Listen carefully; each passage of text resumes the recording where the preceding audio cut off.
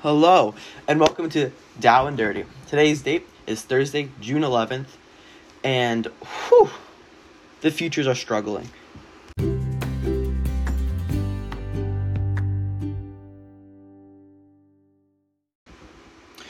So, on the midday of Wednesday, June 10th, the Nasdaq was doing well, with Amazon and Apple both hitting record highs and going up 2%.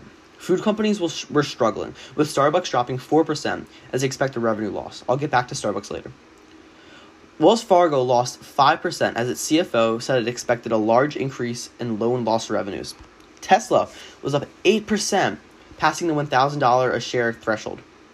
It rose so much because of China's high electric car sales numbers, and because Elon Musk said he's going to push higher volume production, which in my opinion is very, very smart. The only problem people have with Teslas, or one of the biggest problem people have with Teslas, is they're so expensive. But with higher volume, they're going to be more affordable for everyone. AMC went up 10% after announcing they're soon going to reopen their theaters. Bankrupt companies fell a lot. Hertz was down to 27%, with Whiting Petroleum, JCPenney, and Chesapeake Energy down 20%. The stocks got worse during the day after the Fed announced what they were planning on doing.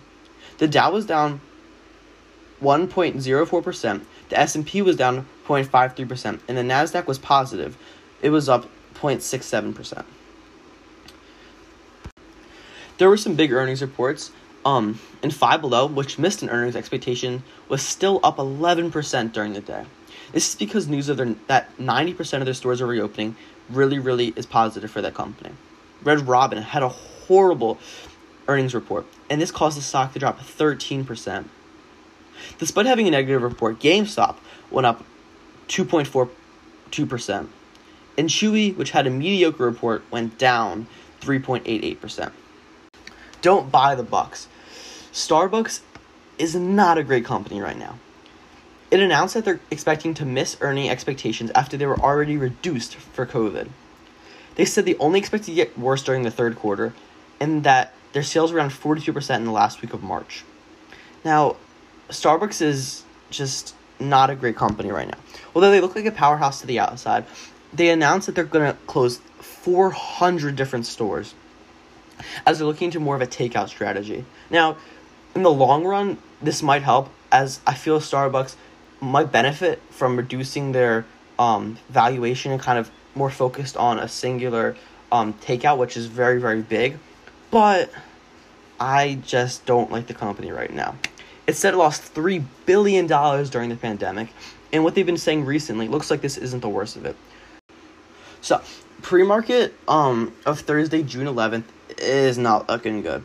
The Dow's down 2.31%, the S&P 1.93%, and the Nasdaq 1.45%. Target announced they're going to increase their dividend by 3%, which is going to end up coming out to 68 cents per share. Apple was raised to $390 per share by Bank of America Securities. This is because they expect a 20% growth in hardware sales for the next year, as the 5G phone might help boost already high sales. Tesla got approval to build a cobalt-free battery by the Chinese government. Disney announced they plan to reopen parks in July, and Unilever announced a plan to combine Dutch and British entities. They plan to merge them into one holding company that's based in Britain. Uber and Grubhub are two big competitors in the food delivery area. Uber has been trying to acquire Grubhub for a decent amount of time now.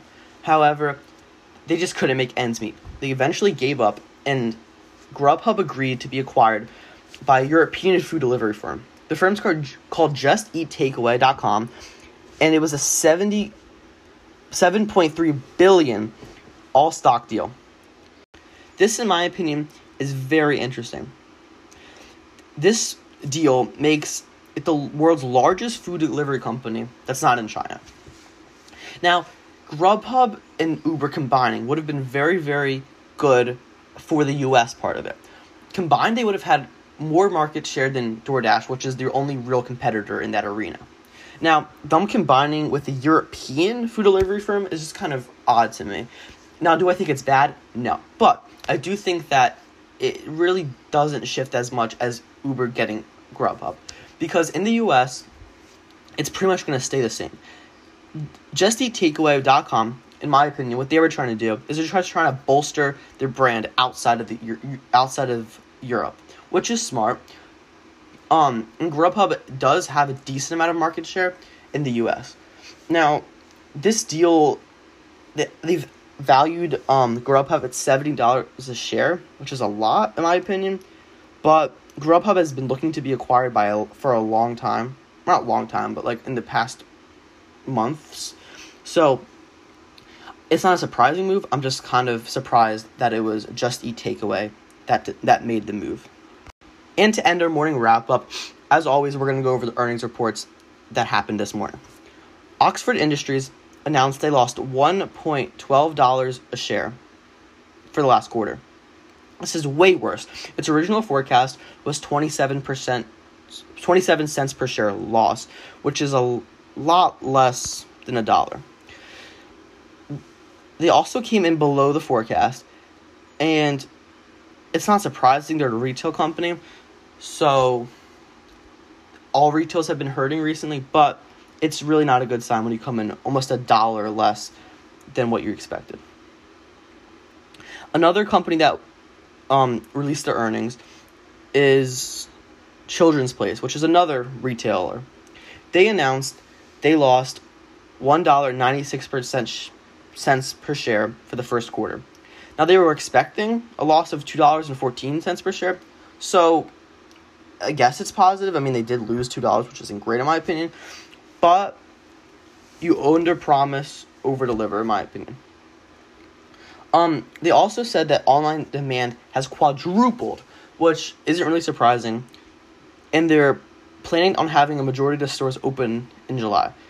I wouldn't be surprised if they eventually move towards a higher stock price, even with a bad earnings report, because with having great online sales and reopening the stores pretty soon, it's looking positive for them. And that's pretty much all we have for today. So today, Thursday, June 11th, the market is still looking negative, and it'll be a very, very interesting day for investing.